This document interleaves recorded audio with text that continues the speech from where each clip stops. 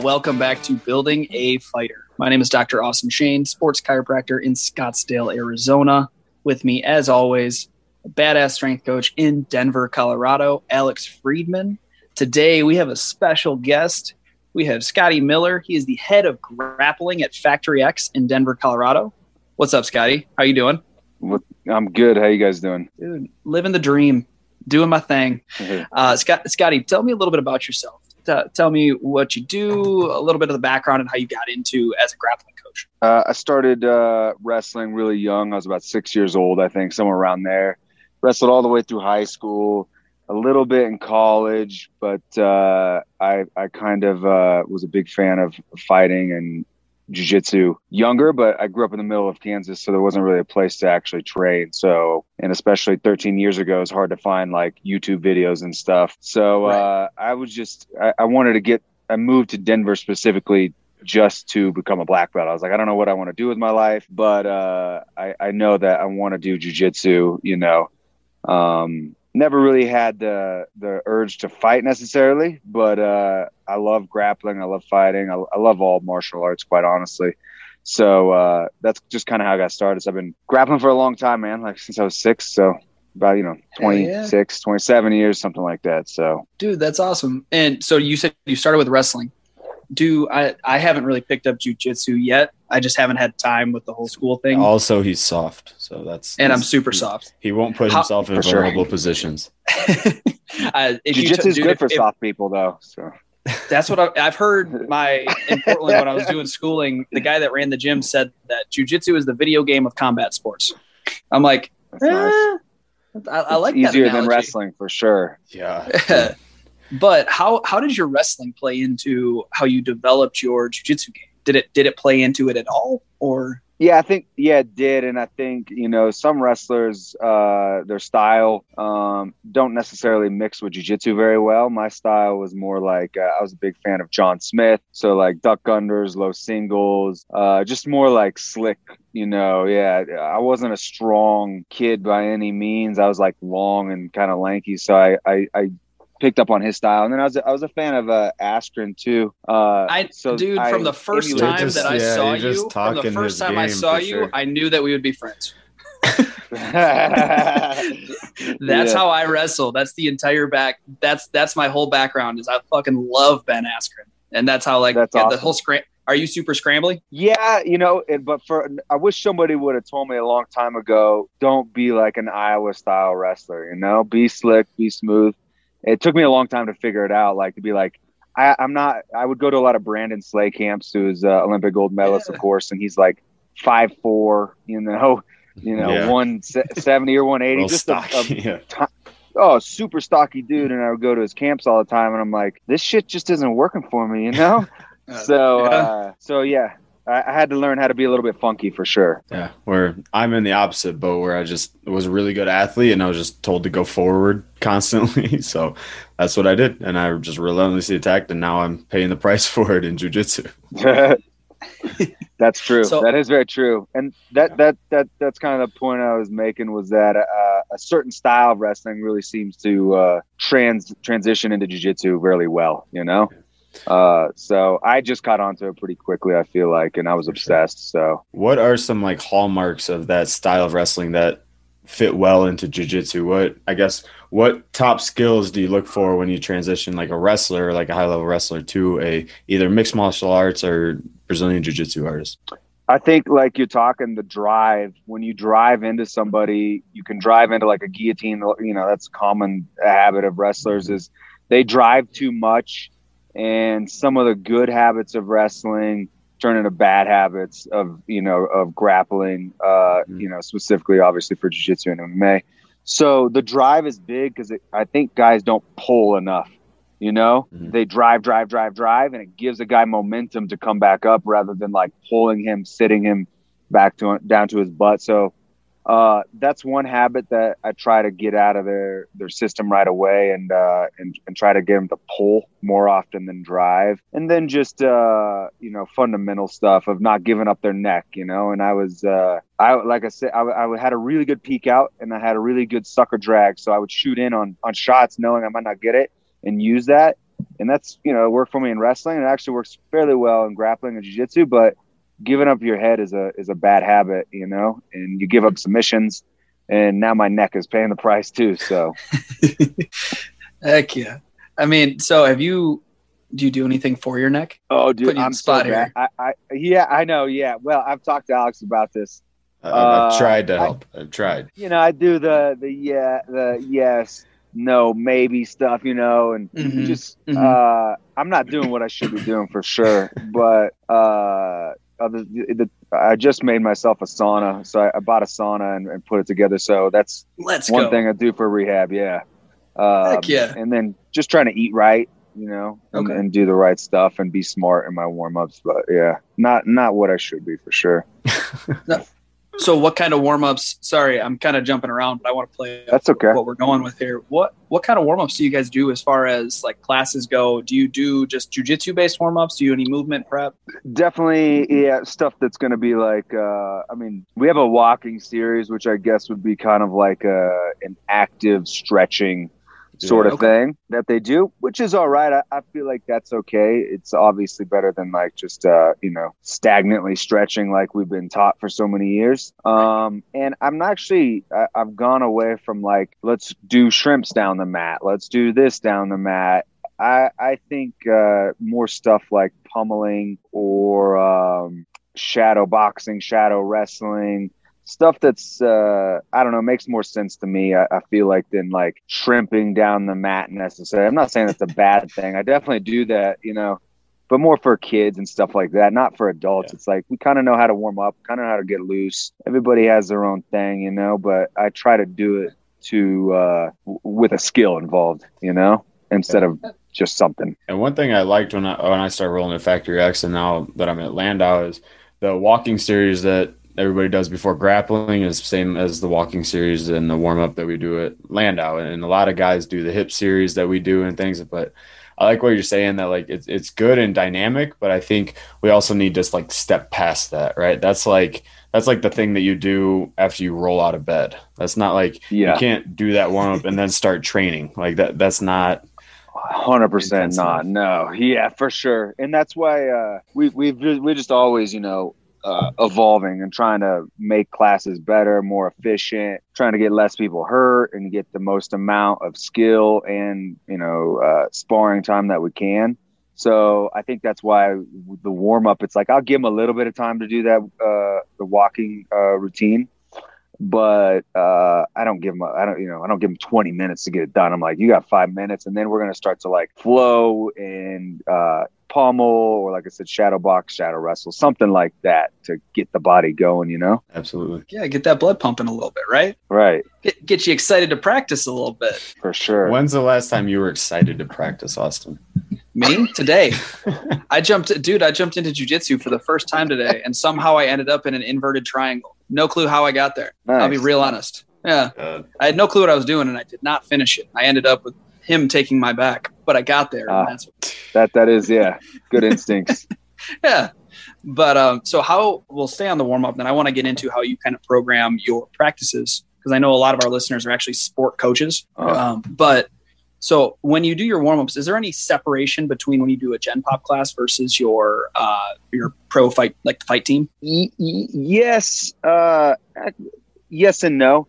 I kind of do the same with everyone. Like I like to do like hand fight battles, stuff like that. Little stuff that's like, let's say I'm on top and you're in guard, and we're just going to hand fight. We're not going to go for anything, nothing. We're just hand fight. And I think that's something from wrestling. I'm sure Alex and both in yourself, Austin, you've done a ton of hand fighting, but nobody does that. I've realized, especially in jiu-jitsu, nobody talks enough about hand fighting and wrist control, and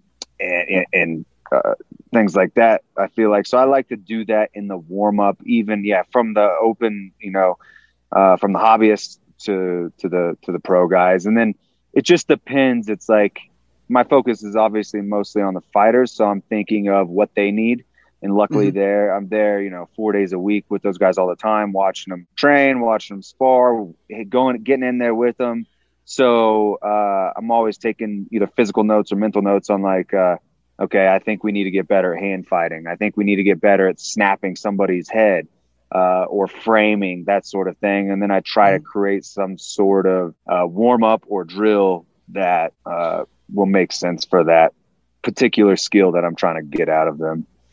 Okay. I think I like that approach that, like, one, you're actively observing and everything. And like, that's a huge part of coaching, but then we can fold in the technique into the warm up. Like, it's not that we just have to warm up and think about it exclusively, like physiologically, like what are we doing with their blow? What are we doing with the joint mobilization, stuff like that.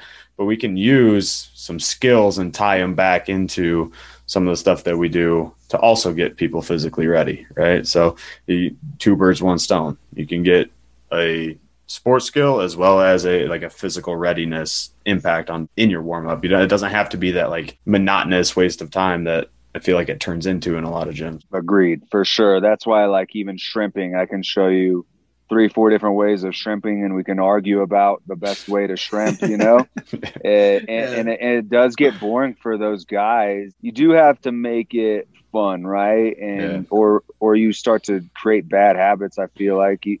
And I don't know, coming from wrestling, we have a little different mindset. We're okay with the monotonous, boring drilling because that's just what we do, right? Yeah. And there'll be times where, like, me and my brother would practice and we wouldn't even speak a word until after practice. Everybody else is like kind of screwing around, messing around. It's like we're just drilling.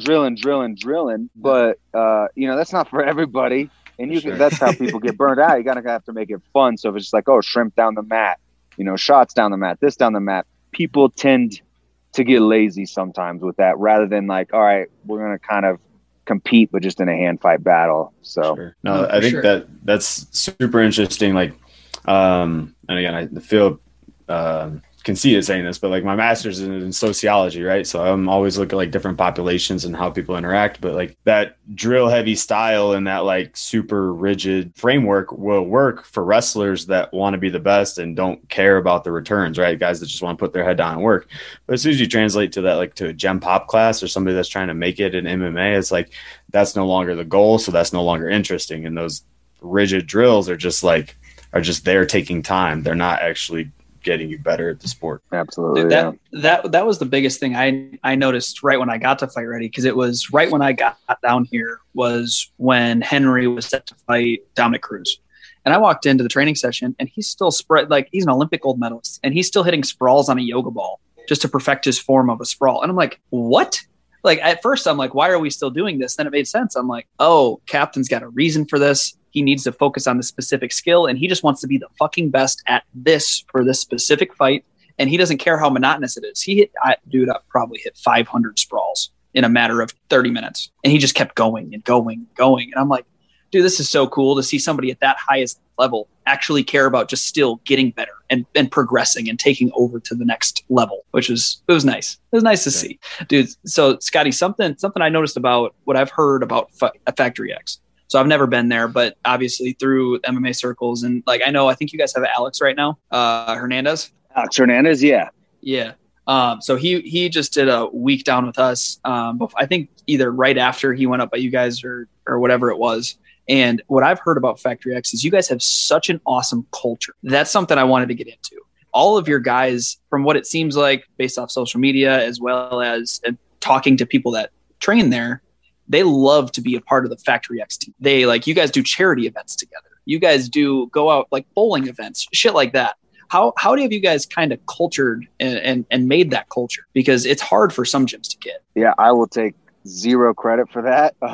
That's all Mark Montoya, man. That guy, he's a special guy, and he's created that culture. And it is the most impressive culture. And I've trained all over. I've trained in New York, in California, but I'm talking Henzo's. I've trained in California at the arena, all sorts of different places, all over the world, even too. Like anytime I've ever traveled, I train at different gyms. In Florida, I trained at Fight Sports with some of the best jiu-jitsu guys there. Yeah. So I've trained all over the place. In Vegas, at Syndicate, I've been all over the place.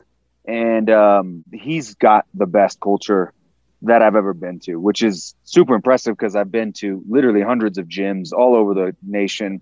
And like I said, even in other countries. So I think he does a really good job of always, we have a set of principles, and we're always reading books, and we have our own language, so to speak, acronyms and things of that nature that mean certain things, and they mean certain things to the fighters, and he's always keeping them. I think his philosophy is that obviously you're not going to be able to fight forever, right? Right. And it's great to make champions, and it's great to make great fighters, but it's better to make great people. That's his philosophy, is to make great people, and we want to be we obviously want to be the best, right? We want to be the best. We want world champions. We want these guys to do the best that they possibly can, without a doubt. But when we're older and their career's over, we want them to be great people, and I've totally bought into that for sure. I've been there for roughly like 2 years, and I've definitely bought into the culture, and I love it. And I'm definitely like a big promoter of it. And I would say it's just like a constant, where there's a book of the month that these guys read. And then just being in communication and having a certain standard of how you carry yourself inside and outside of the gym. We're huge on that. And I have been to a lot of other gyms, so that's not the case. Most of the time it's like, oh, look at this guy that's a freak athlete who's one of the best in the world, but he's a total scumbag outside. But man, he's impressive as an athlete. So, yeah, which that's so fine. you overlook that. They do, yeah. So he's done a fantastic job of creating that culture. And I knew, and I've known Mark for a while. Actually, when I very first started training, we were at the same gym, and he was teaching Muay Thai classes, and then he went and started his own gym, and I was just doing grappling, and I met him then. And I would come to Factory X every once in a while and train. But until I started being there, like on a more full-time basis, I was like, I could see the reason for the success. He's a great technician, Mark is, and he's very open-minded. That's the other thing too. He's not just a striking guy, he's asking me grappling questions all the time. And that's not very common. I've been around a lot of high-level coaches, some of the best coaches in the game, and some of them are open-minded like that, but some of them are, I'm just a striking coach, and even myself, I just thought of myself, I'm just a grappling guy, I'm a grappling specialist. That's my thing. But now I'm forced in this role to like be an MMA coach, and I'm the same way. I ask him striking questions, whatever. So we really clicked on that level of his just being open-minded, and there's no ego there. It's not like, I'm not going to learn the ground, or he trains with guys on the ground. You know what I'm saying? He's good on the ground, he's good on the ground. So anyways, he's just done a great job of building that culture. No, that was like one of the first things that I recognized when I was training at Factory X. I would come to the noon class right when pro team is getting done, and they're having the end of practice speech and stuff. And it looked like, from my background, it looked like a football team getting together and like pump each other up, and we're having a speech. And then when I get to train with them at Landau, like they're all rooting each other on. You can tell that it's a cohesive unit. It's not like in this sport where we just see a bunch of individuals, or like I'm on my journey, I'm in my camp, it's all about me. Like there's a time and a place for that, but that's not a lot of what I see at Factory X. There's just a lot of support going each and every way, from athlete to athlete, coach to coach, coach to athlete, and then even athlete to coach. Like even as I'm trying to grow in jiu-jitsu and trying to grow that way, some of the guys are helping me on the mat, and then we go into the weight room and I'm helping them in the weight room. And that's a super cool kind of feature to have in a relationship. So, but that open-mindedness, I think, is super key in developing in anything that you do. I mean, and I think coaching gets really bad rap for it, because every coach and I guess combat athlete has their own ego, right? But the open-mindedness and just willingness to learn or listen to somebody is huge. For sure. Well, dude, so we're talking about, hey, he's the striking coach. He's the head coach. And you're the head grappling coach. Do you guys co-plan your practices, or do you guys plan your practices and then he just jumps in and helps, or you just jump in over on the striking side and help? No, that's the other thing too. The communication is big. He does let me do my thing, but definitely we're in constant contact on the weekly plan, and even daily plans, so it's like, we don't get super crazy about it, but we definitely are on constant contact. And I take notes after every Friday sparring session of, hey, this is what I think we need to work on. This is how this guy looked. This is how that guy looked, et cetera. So we're in communication all the time and definitely planning together. But I mean, if I'm like, hey, I think we need to work this, that, or the other on when I'm teaching, like, sounds great. Maybe this or that too, or something like that. Yeah. And we were just having this conversation at Landau too. I think a lot of the time, too much energy goes on the front end of getting, whether it's, getting clients in the door or whether it's in the MMA setting, like getting the work done or making sure we're grinding hard enough type of setting. And too little energy goes toward that planning aspect, or that, like, what are we actually going to do within the class? What are we actually going to do, if we're trying to get some of these guys strong and make a little more individualized approach. But I think that front end of that planning can really do a lot of people justice, not only in the sense of that we're going to have a framework to develop, but I think in a big sense of like creating confidence in the coaching staff and creating confidence in their own preparation. So have you seen that? Have you seen the athletes grow in their confidence because they know there's a training plan in place, or what's kind of the give and take you see there? I think so. It's funny because a few weeks back, like I had my phone open on my notes and I was like scrolling, and like a couple of them looked at me like, what are those? And I was like, that's my notes. And he's like, really? And it's like this long list of like bullet points where I go through like, okay, this got done, that got done, whatever. And I think they were a little bit shocked that I was like, what do you think? I just show up and phone it in, Like, yeah. I think a lot of coaches definitely, especially in the jiu-jitsu world, that is what happens. They show up on their drive to work. They probably like, let's do this today, or whatever. And they just kind of phone it in. But if you don't have a plan like that, it just, like you said, it benefits you in more ways than you would think. Where it's like the athletes are like, oh shit, Scott's got his shit together. He's like planning super detailed on what he wants us to do. And being very organized, he takes this very seriously. He cares about it. So yeah, it probably does give him confidence for sure. I just do it so it just keeps me organized and on track, Yeah, absolutely. Well, and we had a podcast a couple of weeks ago talking about skill transmission and skill-based practice organization, right? And the only way to actually build upon a skill is to, guess what? Continue to do it and not just do it as a one-off. So I love when coaches say, hey, we actually have a plan in place. Because a lot of the times, like you said, I've been around, I've wrestled around the country. I've been around a bunch of coaches. Dude, a lot of the times wrestling coaches don't know what the fuck they're doing. like 100%. They literally just show up and we're like, all right, we're going over overhooks today. Cool. And then they expect everybody to buy in. But that you can't buy in when when you show up to the gym and you don't even know what the fuck you're doing. You don't even know, like, are we doing Greco today? Are we doing freestyle today? Are we doing cage wrestling today? If you don't know what the fucking plan is, or if you don't even know that there's a plan in place, as an athlete, as the athlete in me, I'm like, I want to fucking listen to this guy. Yeah, absolutely. For sure. And it's crazy too in strength and conditioning specifically, like there's such the emphasis on like periodization and like programming and planning and everything. And then you still see coaches like going out there winging it, like as they're in the session, putting exercise with exercise or doing this. And it's like, but why don't you put that energy into planning the session? Then you can actually coach when you're on the floor. You don't have to waste time waste time, but you don't have to be distracted thinking about, oh man, what I'm going to put him through next, versus like actually coaching an athlete on a movement or coaching based on your observation and like paying attention to what you're cueing. There's just like so much more value that you can give when you have that plan in the front end. Yeah, absolutely. There's definitely room for flexibility, right? Especially like I'll definitely get on a tangent sometime and I have to like pull back a little bit because somebody will ask something or something will come up and then so it's nice. That keeps me on track too, because it's like, okay, I got to get these or want to get these things done, but somebody asks a question that leads off onto a separate tangent where I'm like, okay, shit, I got to reel back. Ask me later. We'll work with this later. Or I'll, put it on the back burner or something. For sure. So I want to get into you two working together because as a strength coach and a skill coach.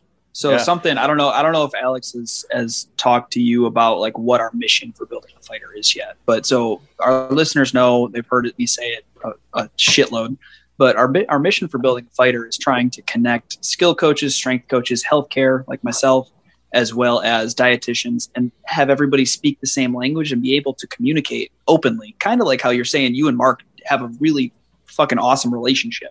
How I know you guys work with Landau for the most part. I don't know if any of your guys go off and do their own thing, but I know you guys have a contract with Landau. How's the communication between the strength side and then the skill side? And is there one, honestly? Or could it be better? Or how did they go about the communication? I'm sure they communicate with Mark for sure. Definitely more than I do. So for me, I'm not on that side. But definitely knowing Alex, now, and we've trained together and we've talked a bunch. Now the communication for me, and I felt like, like I said, there for a while, I just was like, I'm the grappling expert. That's what I am. Yeah. But that is a very narrow-minded thing, and it's like now you're becoming more of an MMA coach, where I have to know, as a coach, you got to be everything. You do have to be a little bit of a doctor. You do have to be a little bit of a physical therapist. You do have to, be a psychologist. You do have to be a sociologist. Yeah, you do have to be all these things to be a really good coach. It's not just about being a technician or a tactician. Yeah. It's all these other elements. And really, that's why I like to just talk to guys like you, because I'm trying to educate myself in those fields as well. So I think they communicate probably with Mark a little bit, but definitely now that Alex is in there, I'm communicating with him a little bit more. And it's nice to have, and Mark's kind of the on the road guy, I'm like the guy that stays back. I just, have a 7-month-old baby. That's why I'm talking outside. I can't talk inside. But so I stay at home with my wife and my baby, and he's out on the road. So I'm there kind of running the ship a lot. So it's nice now that I'm, have a good relationship with Alex. It's awesome. And I'm learning stuff, man. I love it. Not just for them, but for me too, like having neck injuries and knee injuries and that sort of thing. And just educating myself as much as possible.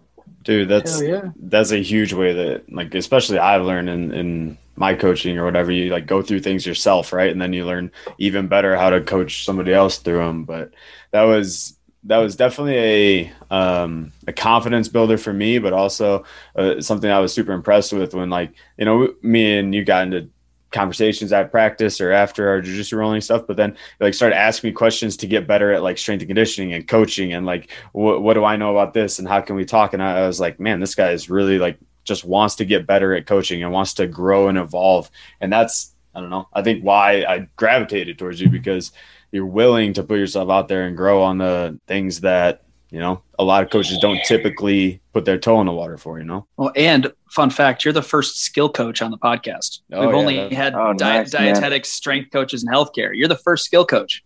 Hey, I'm honored. Hell yeah. Appreciate it. So there's two ways that's a very low standard or that's a very high standard. Exactly. I'm just, I always like to be positive, so it must be a good thing. There you go. Nice. Exactly. That's where I'm coming from. It's a fantastic one thing. Do any of the sport coaches, or do you guys have any healthcare people you work with, or is it just anybody goes in? Yeah, we have specific as far as like physical therapist and body work people. Is that what you're talking about? Yeah, we have guys. And we have a few different places that we work with. Denver Sports Recovery, which I haven't been there yet, but those guys seem to be the fighters seem to like them. And then a place called Foundation Therapy. I like them. I've been there a few times. So yeah, there's a couple different places guys can. We have relationships with a few different people. We don't have anyone specifically. We're like, hey, go to this person or that. Okay. I always just recommend the 2 or 3. And then we're getting better. We got a good relationship with a company called MyFit Foods, who supplies foods. Yeah, they're doing their food's amazing. It's such a good deal. They do like a body mass index and tell you your lean muscle mass and all that stuff, so that they can do that stuff. So those guys, it is, I think it was your podcast maybe with Bo Sandoval about rest and recovery. I think he said something to the effect of like, everybody's working hard, or but that's easy to work hard. I mean, kind of, but it is, everybody's working their asses off, right? But if you're not recovering and resting, and again, coming from a wrestling background, you guys know, we didn't have coaches that were like, hey, go get some rest, go eat a good meal. In college, our post weigh-in meal was McDonald's. This is college. It's like he took us to McDonald's, and I was like, I'm not going to eat McDonald's after a weigh-in. Are you kidding me? And I would always buy groceries the night before to eat my breakfast after weigh-in. But so yeah, Egg we do have McMuffin and you're ready to go, bro. It's crazy. Yeah, go win a national championship on an Egg McMuffin. Do you guys ever have? So the reason I ask is something I advocate for, and actually Bo said it in the podcast. Is do you have anybody ever come into sparring and actually watch a wrestling practice, watch one of your jiu-jitsu practices? Alex. I was there last Friday. Yeah. Oh yeah. Yep. Outside of Alex, who I know did that. Nobody ever does. Fuck. No. God damn it. Yeah. I know. But I mean, yeah, for sure. It's people have lives and stuff going on. I get it. But yeah, it'd be nice just to drop in every once in a while because see what's going on there.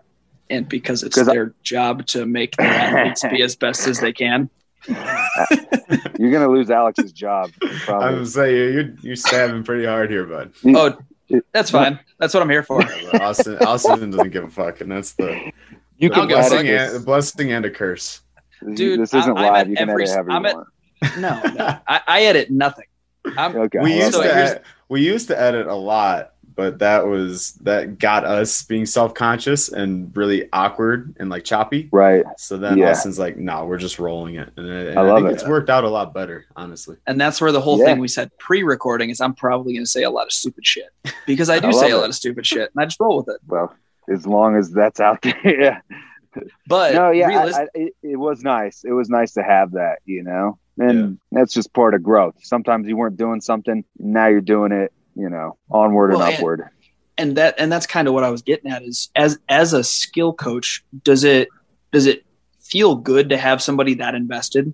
Because I knew he went last week and we had talked about that. Does it feel good to know that somebody's that invested in your athletes that they'll take time out of your day? Or is that something like, hey, like I hope it happens, but we'll see? Oh yeah, for sure. I mean, I'm being a coach, in my opinion, you have to be the most selfless person. I have to answer somebody's text when I don't want to, or call them when I don't want to, or spend an hour and a half with them or whatever it is when I'm tired, I'm dead. I've been training all day and working with these guys all day, but that's just my job and I love it. I would much better than a real job.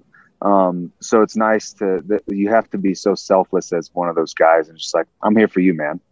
What do you need? And they will complain to me about certain things, whether it be, I don't want to do this in practice is bothering me, or this person, or, maybe it is like, strength and conditioning. I'm just not getting what I need out of it, whatever it is. Yeah.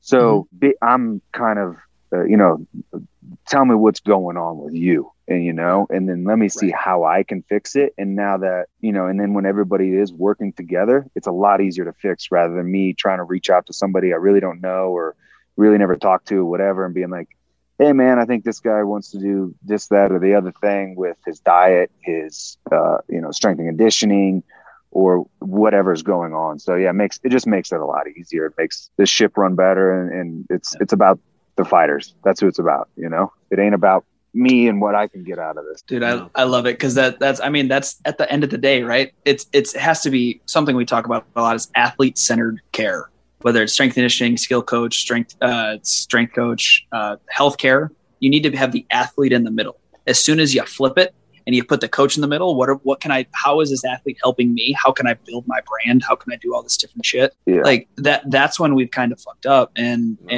that's something the people that you hate and you don't associate with. Yeah. And again, I feel like I've already brought it up twice now, but like, that's what I love about when I see you guys, cause I do follow you guys on Instagram. What I love about Factory X is that every single time you make a post, it's not about, it's not about Scotty Miller's class. It's not about Mark Montoya. It's about every single one of your athletes. And this isn't even a question. I commend you guys for doing that. And I know, even though you said you're not a part of it, I know you're a fucking part of it. I don't care what you say. Oh, appreciate it. Well, the culture definitely now, I'm a huge promoter if that's what you're saying. Yeah. But yeah, I'm probably bad about social media where it's like, I feel cheesy if I post some other guy's stuff on my stuff, trying to hang on to them and take some sort of credit. And it's like, sure, I help them a lot, but They're at the end of the day, and I think only a true athlete kind of understands that. At the end of the day, they're the one going in there. They're the one doing the work. I only have so much control, and they should get the credit, not me. If they want to give me credit, great, appreciate it. I love that. It definitely promotes me and definitely helps, gets me more lessons and that sort of thing. And that's how I make my money, right? But I'm not willing to sell my soul for that, for some sort of promotion. So. Oh man, you and me are the same in that regard. Like I hated posting on social media. I hated doing all of this stuff. And like, I think I've started to accept it and started to learn some type of business savvy or like ethical way to do it. And again, there is a good way to do it. You have to. But yeah, exactly. You have to. I'm so self-conscious. I'm so because I don't know, just my outlook on social media is like, anytime you post it, it's about you. Right. And we're just talking about how as a coach, it's never about you. It's about the athlete and what can you give back. But man, that was a really hard roadblock and I don't want to say I'm over it because I still hate posting, but yeah, at times it's necessary. For sure. Me too. Yeah. I hate it. I don't probably do it enough for sure. And it's like, I just want to post things of value, techniques, and that's it really, in my life and whatever. So. Right. But I think there's also a happy medium there where it can be like a promotional thing. Like you're lifting the athlete up at the same time. And then that furthers the relationship and builds it. But like you said, it's hard to, and the people that know are going to know as well. So that's. Yeah, that is true. I've seen, so kind of the guy that I apprenticed under essentially, and that I learned the most from was Neil Melanson. And most people don't know who that is. Maybe you guys do. But most people don't, and I'm huge on promoting that guy because he's coached Randy Couture, he's coached Dominic Cruz, he's coached Kamaru Usman, he's coached Phil Davis. The list goes on and on and on. Rashad Evans, Frank Mir, all sorts of guys that he's coached, some of the best guys, but you don't know his name, and most people don't know who he is because he didn't promote himself that much as he should. And so I was lucky enough to train with him for like 5-6 months, and he's a friend of mine, still have a great relationship with him. I watch all his stuff. I've been grappling for 20 some years, and he made me feel like I knew nothing. One of those guys that's just like a true master where you're like, holy, and just taught me so much. But he never was loud enough and been like, I coach this guy, I coach that guy, and you're like, Michael Chandler's another guy that he coached, but so he's coached all these great athletes, and he makes good money off his DVDs and stuff, which is awesome because he's got some of the best instructionals on BJJ Fanatics that you're going to find. And especially for MMA, his grappling for MMA is like, he's top 3 in my opinion, and the only one that's up there is like Danaher, that's my opinion. Yeah. There might be another guy up there, Faraz Zahabi or somebody like that, but he's one of the greatest grappling minds for MMA, but didn't promote himself.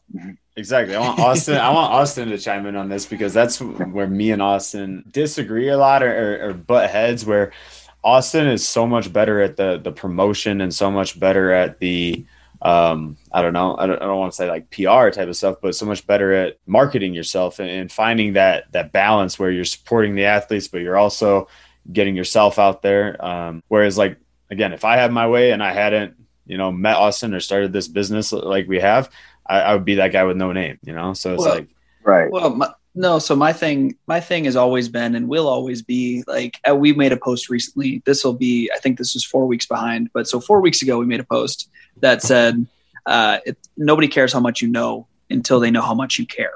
And that's a quote I live my life by. It's a quote I practice by. It's a quote I coach. And so my guys, like, I think I've asked for 2 photos ever with any of my athletes. Most of the time, if I post on my social media or whatever it may be, it's the athlete asked, hey, let's take a picture and shit like that. Yeah. And then I post it because I want to support my athlete. There's a reason why they asked me to take that picture.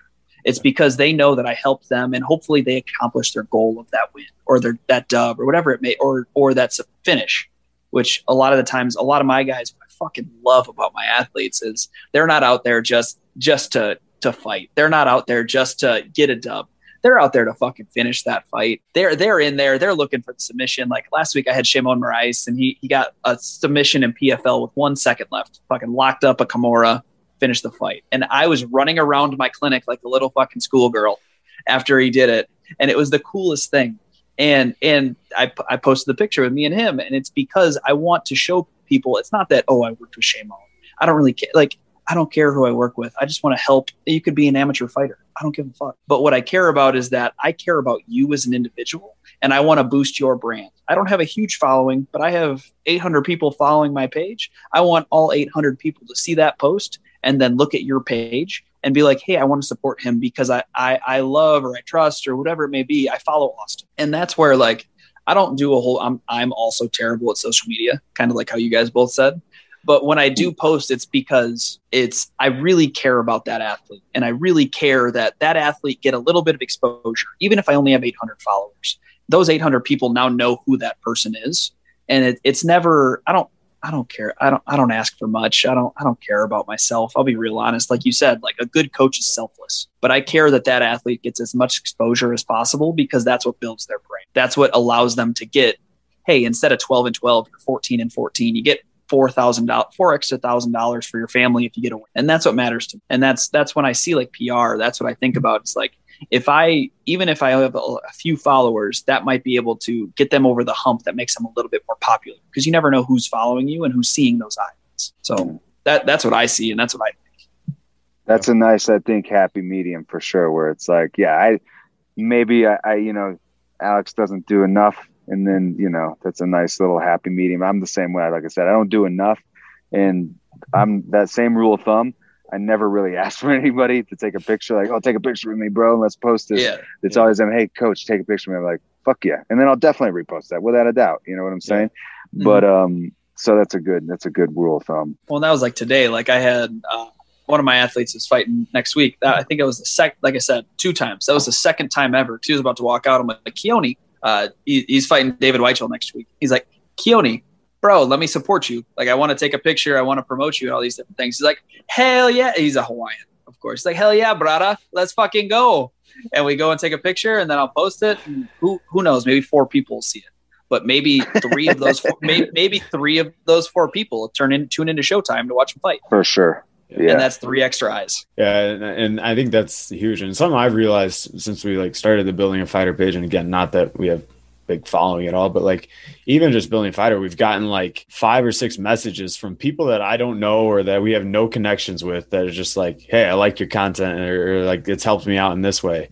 And it's like, that's why you do it. And a lot of the times, again, it's unrecognized and everything, but it's just that peek under the hood that oh, this is actually a good thing for people sometimes. So it's, I don't know, it's an unforeseen benefit that okay, maybe posting on Instagram actually does enhance the reach and actually does enhance what other people are doing, or give people that quality content and knowledge. Yeah. And I love what you guys are doing. And I want to post your stuff, but it's almost like secret sauce. So I also want to keep it, and I don't want anybody to listen to your podcast.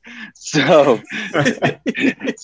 if I don't post it, don't be mad at me. No, I'm just kidding. I'll definitely post it. I was gonna say, that's now you're just making another out to not post. No, that's not true. It is true.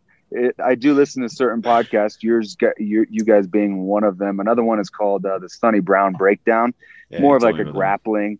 Yeah, and they talk about teaching methods and that sort of thing, and I'll share it with our coaches in our circle. But I'm not going to tell strangers about his podcast. Unfortunately, you guys though, for sure, without a doubt. Now 100 more people that listen to our podcast are going to know about that podcast. Damn it! Cut that out too. You're going to have to start editing things out. All right, Scotty. So I want to get into. You seem like a technical person.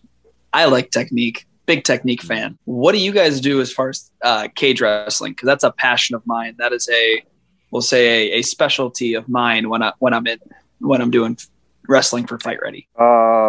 Yeah, so I like to do this drill. I actually got it. I do this a lot recently. This is actually some more secret sauce I don't want to give out, but I got it from the what's that New Zealand team with Israel and City Kickboxing. City Kickboxing, yeah. Yes. So I was listening to a podcast with one of those guys. I can't remember who it was, and they do a drill called King of the Wall, and I've been making the guys do it a lot lately, which essentially, start with a single leg, one guy, and sometimes it's offensive guy, sometimes it's defense guy. And they didn't really even tell me their king of the wall drill.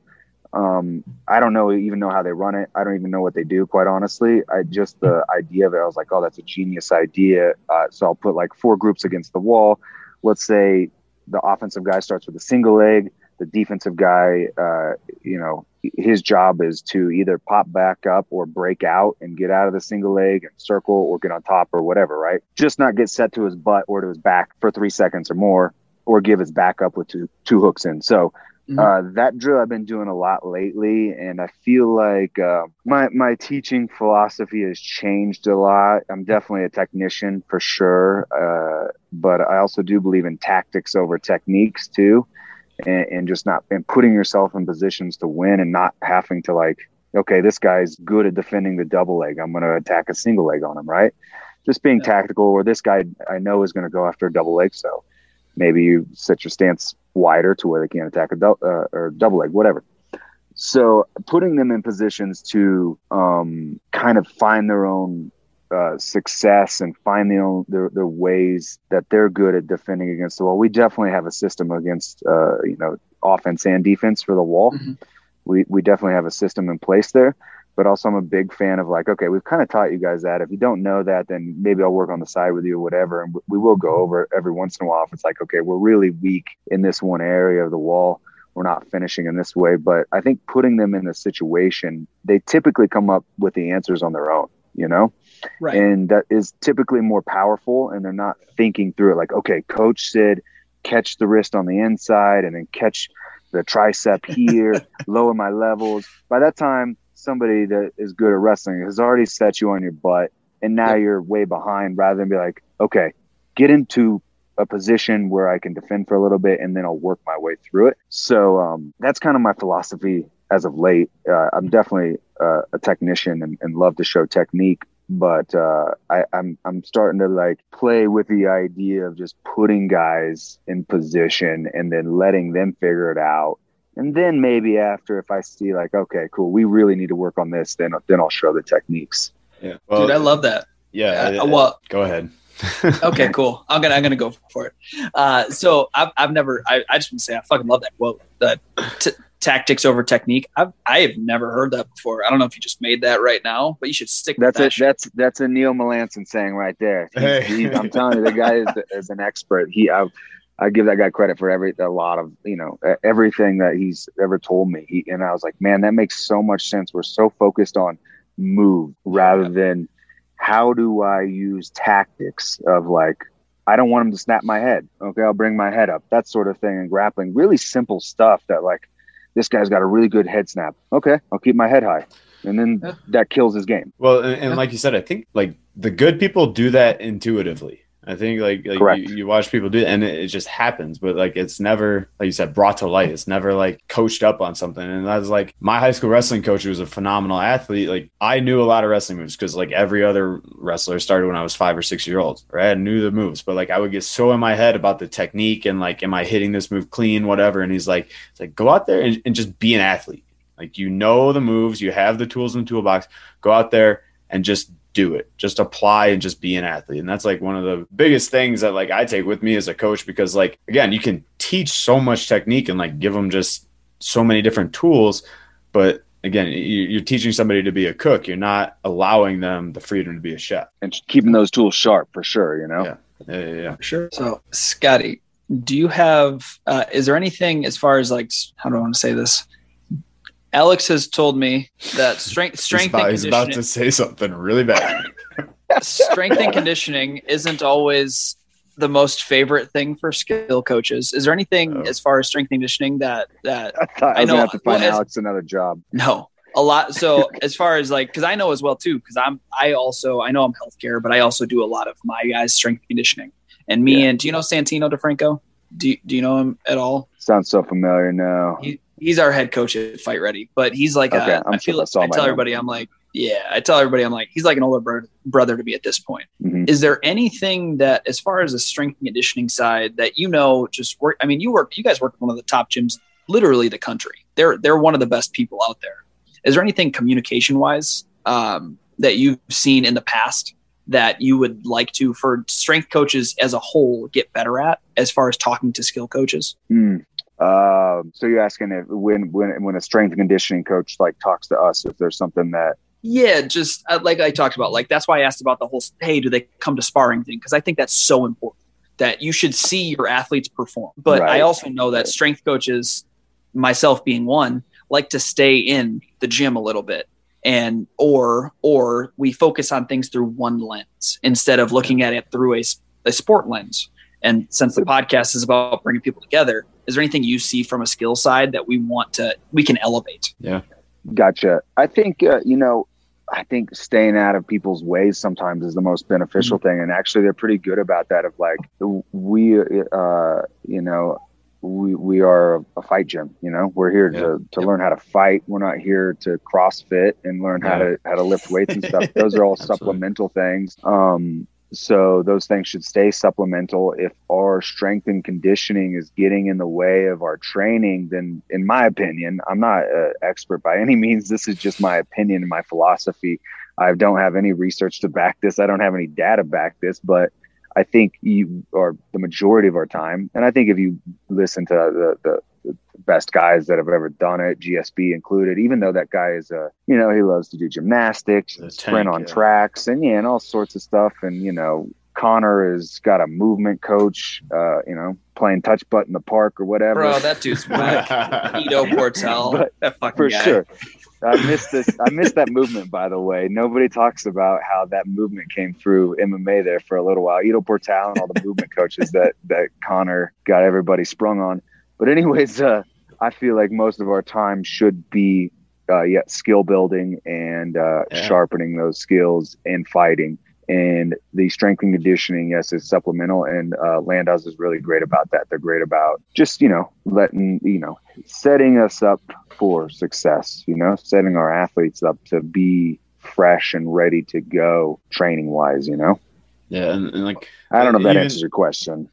100%. And Cool. Honestly, the reason I was asking is like, dude, I'm a strength conditioning coach and I fucking agree. Yeah.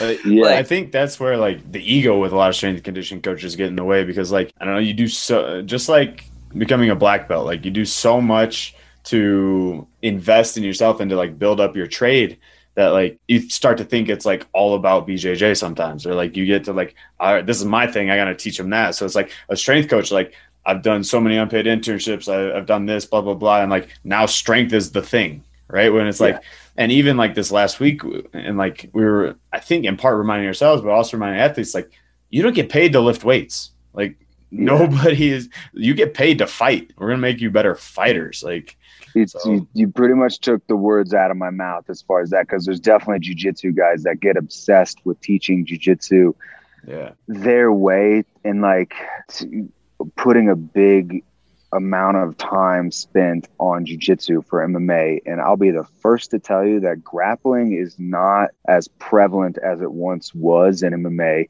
It's not as important. When I was like kind of first starting coaching MMA, Neil helped me out a lot because he's a huge MMA coach for sure, and for grappling. But I was like, man, I just don't know how much time we should really spend on grappling, quite honestly. And that's just me, and if I had an ego, it'd be like, oh yeah, we're going to be all grapplers. Everybody's going to take everybody down and finish them. Right. That's what I want. That's what I want everybody to do, because that looks good for me. Right. But I was like, man, I wish there was just a way. And somehow I found this UFC stats from now till 1995. And essentially it shows all the submissions. It showed the rounds finished. It showed all the data from the time the UFC started till now, and even shows the swings and like how, ground and pound was king of MMA for a while, right? And then it kind of dipped away, and then it went to the sprawl and brawl. And then, jiu-jitsu obviously was early. Then it went to ground and pound. Then it went to like sprawl and brawl. And then it, now it's gone in different phases. And even my curriculum that I teach is like, I'm not going to teach crazy submissions. I'm not going to teach a twister. There's only been a couple done ever. And maybe just for fun every once in a while to like one or two guys. But I'm going to teach rear naked choke is the king of submissions for MMA. I'm going to focus heavily on that. Guillotines. I'm going to focus heavily on that. The submissions that have been done. So yeah, you guys you can't bullshit yourself and be like, oh man, I really want everybody to be great strikers. Even striking, if you're a good coach, even a guy that's like a striking coach, right? He's got to be honest with himself and be like, man, I need to have some good wrestling defense for my guys to be able to strike. And you're not always going to be able to outstrike the guy. You're going to have to get creative. So that's definitely something that happens a lot, that that you have to just be honest with yourself and be like, I'm not jiu-jitsu for MMA. That's not that prevalent anymore. You don't see a lot of guys doing that. And I think that's like even more, like, furthers my point too, because like you're talking about a discipline that is legitimately in the sport, like BJJ, and like taking like the gas off, like the foot off the pedal a little bit. Like, how ridiculous is it for me to try and make somebody like lift 500 pounds and then tell them that they're better at fighting for it, So it's very definitely complimentary and like supportive. Like, we're a support staff. We're not, technically like in the trenches and like things like that. So it's interesting to me how some people lose like the scope and perspective of that. But yeah, well, and it's about boosting attributes, right? Scotty, if you've listened, I use the Mario analogy a lot. As a strength and conditioning coach, I'm trying to make you Mario in Mario Kart. I want to make you the best athlete possible. I want to boost your stat bars all to even. And then when you're in camp, I want you to then focus on all these different things that you can become Yoshi. You can become Waluigi for this fight. You could become all these. You could boost your stat bars whichever way you choose. But my job is to boost your floor. I'm never going to really raise your ceiling. I mean, I can a little bit, but for the most part, your ceiling is your skill. Your floor is going to be your athleticism. And if I can boost your athleticism up a little bit, which is what I do as a strength conditioning coach, I want to make you a general athlete. Like we had 2 weeks ago for this podcast would be Tim Murray on. He's the head of the assistant director of performance at Denver University. And he was talking about how strength and conditioning coach should be the best generalist possible. We need to focus on boosting them in as many ways as possible to fill in their gaps in athleticism. And that's really all I'm there to do. And I completely agree with him. I'm not there, like, realistically, I want to make you a better athlete. And then in camp, you should be doing fucking 85 to 90% skill work. And we're only doing 10%, maybe 15% strength and conditioning versus out of camp, maybe it's 25%. But for the most part, skill work, you're there to be a fighter. And I think Bo said it on our podcast. We're there to be a fighter. You're there to win fights. That's how you provide for your family. That's how you boost the rankings. That's how you work your way up in your career. And I love, I know it was, I kind of touched on it and I saw you both go, as soon as I said it, I'm like, that type of eyes. But I'm like, that's the conversation I want to have, because it's an honest conversation where, as a skill coach, I want to hear your opinion on it, because you're right in thinking that. You're right in thinking that strength and conditioning is supplementary, because the fuck it fucking is. And I love that. Yeah, for sure. Yeah, I think I think that philosophy is something I've heard a lot of, GSP Danaher said it recently, I think on Rogan's podcast or maybe something like that. He's like, my job is to be, to boost their skills, physical. I believe that strength and training is a little more important maybe than he's letting off to believe. If you look at most of his guys, they're freaks already. They went from 180 to 240 mysteriously. So it's like, obviously being a big, strong athlete, jiu-jitsu is not that way anymore, where you're like, technique is all that matters. You don't need to lift weights and you don't need to be big and strong and athletic. It's like, nah, that's years ago, Dude, how good was that podcast though with Danaher? That was great. He's great to listen to. He's obviously a little bit tough to listen to on one fell swoop. I have to do it in chunks. But he's very, he's great. I'm actually really enjoying his on the Lex Friedman podcast right now. Absolutely. Yeah. They go different ways than he did on Rogan. So that's really interesting too.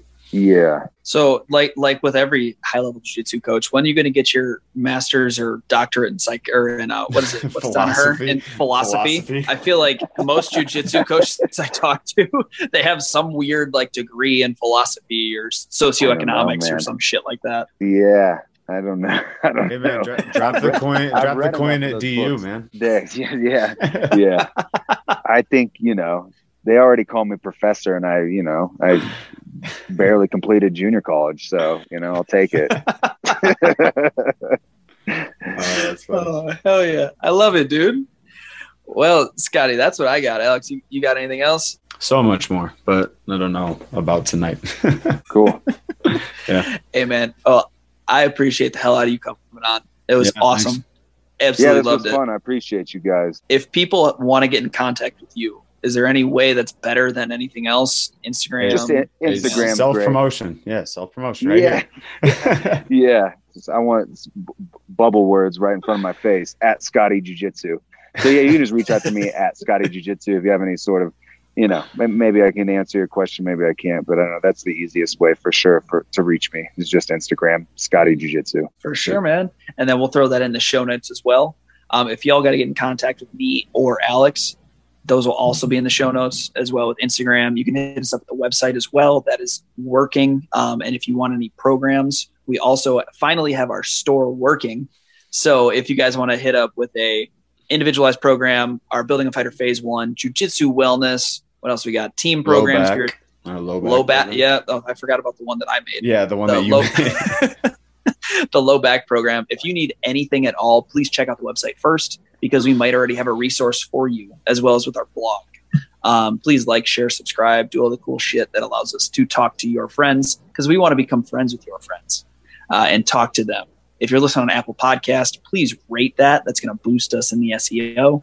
And as always, this is Dr. Austin Shane, Alex Friedman, and Scotty Jiu-Jitsu. Let's go. And we are out. Take care.